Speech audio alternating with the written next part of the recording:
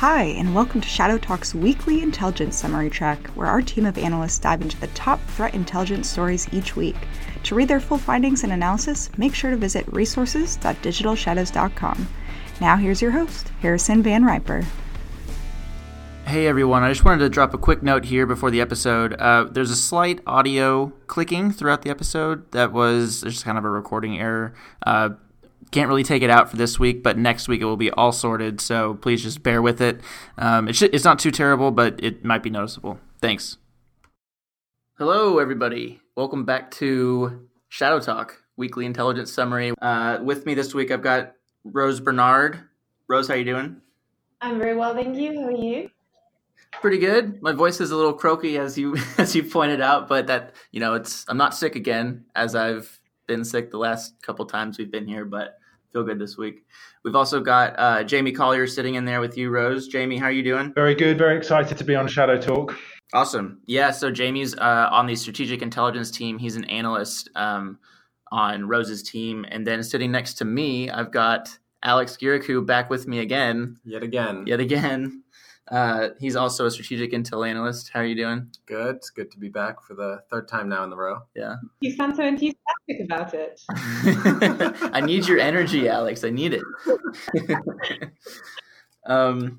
So this week I was in New York, and that's why my voice is a little bit croaky. It's been a fun week, but yeah. So we're back again for another intel summary. Let's just jump right into it. So, Rose, why don't you kick off what the main story of this week is? So the main story this week is about potentially the biggest data dump that has been reported to have been leaked online. It's called Collection Number 1, which is a title I really, really enjoy because it makes me think that in kind of 6 months we'll be sitting here being like, oh yes, Collection 5, which harks back and shares tendencies to this artist's earlier work, Collection Number 2. But is in fact a data set which contains about 770 million email addresses and passwords, all sold for the very, very affordable price of $45.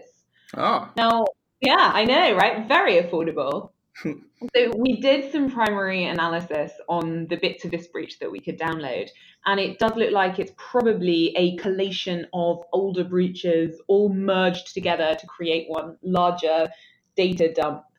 And that has a number of kind of consequences for its value, as well as really holding up a mirror, quite interestingly, to our industry, because it essentially allows us to say, well, okay, this is a really big dump. It's actually quite old. All of these things are out there. So actually, their resale value is not that great. And it's because they're quite old, there's the chance that passwords will probably have been changed. People will have been alerted. It does have some value, so it's likely going to be used for things like, credential stuffing attacks, account takeovers, which don't necessarily need to be high profile, spam campaigns, phishing attacks, kind of this new sextortion ransomware campaign that we're seeing. So it does have some value, and it is absolutely massive. So I think I said 770 million email addresses, but actually the amount of records were about 2.7 billion. Wow. Yeah, it's really, really big. And then thinking about all of these things, so thinking about the fact that it's really huge, the fact that it's historic, thinking about this in terms of its actual value allows us to really analyze our own reaction to it as a security industry and look at the way that this has captured the imagination. So because it's so huge, it is a really, really interesting article. It got lots of publicity. We're sitting here talking about it, so it's clearly quite interesting. But it's also, actually not that impactful. Yes, it's big. Yes, it's a lot of things, but it is a collation of data dumps. These things are already out there. It's that kind of media and reputational impact, and then it allows us to think, well, are we now saying that the reputational impact of these breaches is equivalent to the actual impact of, a data infiltration or a new data theft attack? Right. Yeah, I think the credential stuffing point is what really jumps out to me. I think, these huge data sets are not, you're not going to be pulling out specific things or small little bits of it. You're going to be using it in a more automated way. And so that's where I would think that credential stuffing would come in.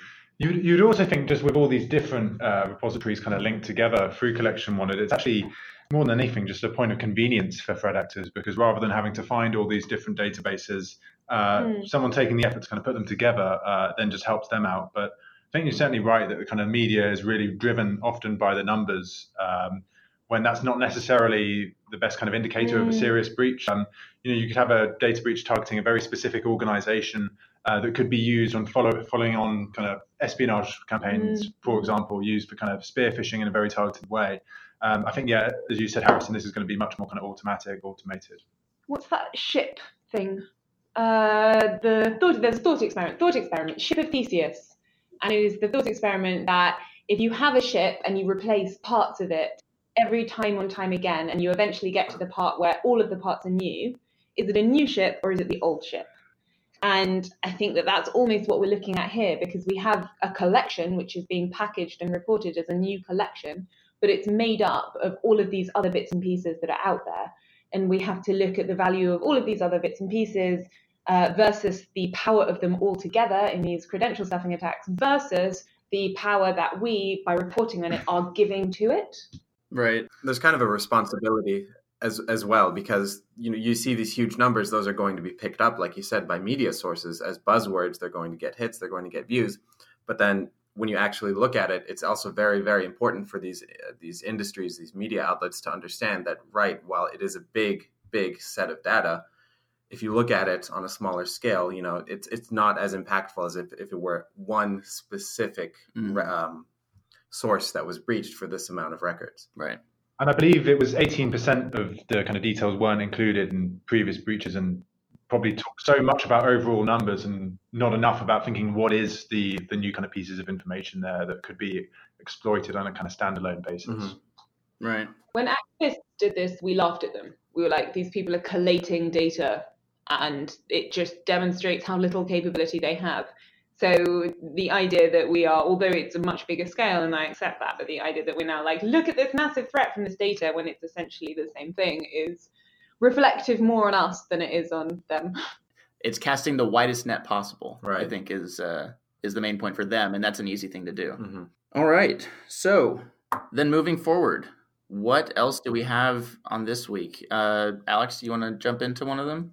Yeah. So one of the ones that we saw this week was some action taken by the Facebook platform. So both on Instagram and Facebook, the company removed over 500 pages, different accounts that were associated with public influence campaigns.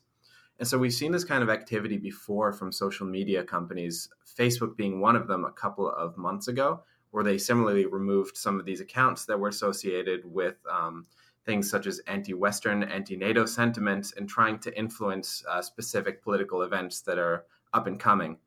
So Twitter has also taken similar action. They've removed these botnet linked accounts that were promoting specific influence campaigns. And I think that this kind of activity is likely to continue, especially as we go into 2019, where there's some major elections or upcoming political events like, the ongoing Brexit negotiations or the US presidential election cycle, which is going to start fairly soon. And it's very important for these kinds of social media sites to take responsibility to make sure that their users aren't being exploited for this kind of activity.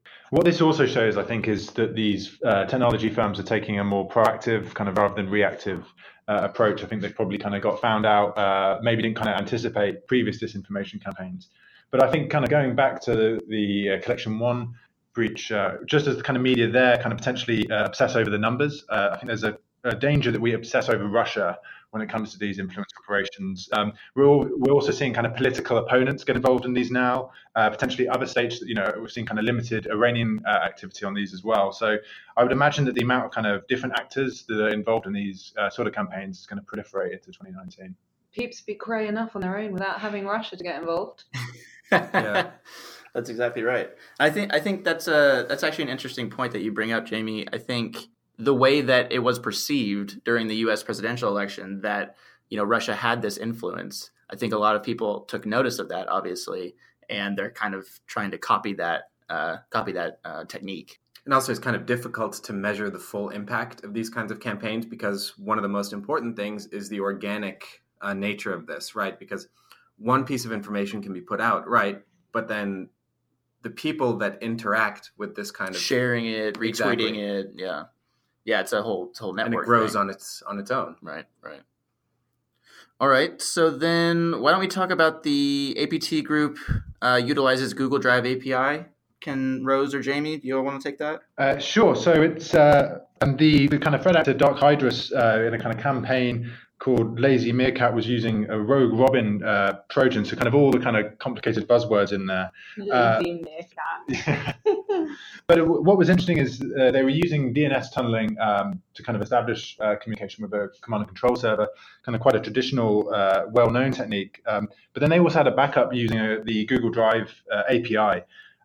Not quite sure exactly how this was used. It might be early days, so potentially used in testing, but interesting kind of new way of communicating with a command and control server. Might kind of see this increasingly in the future. All right. Well, that sounds really cool. What about the last story of the week? Either Rose or Alex. I'll leave it up to y'all to fight it out. So the last story involves the ROC threat group, which has been observed uninstalling cloud security protection products. And the point of this was to distribute cryptocurrency mining software.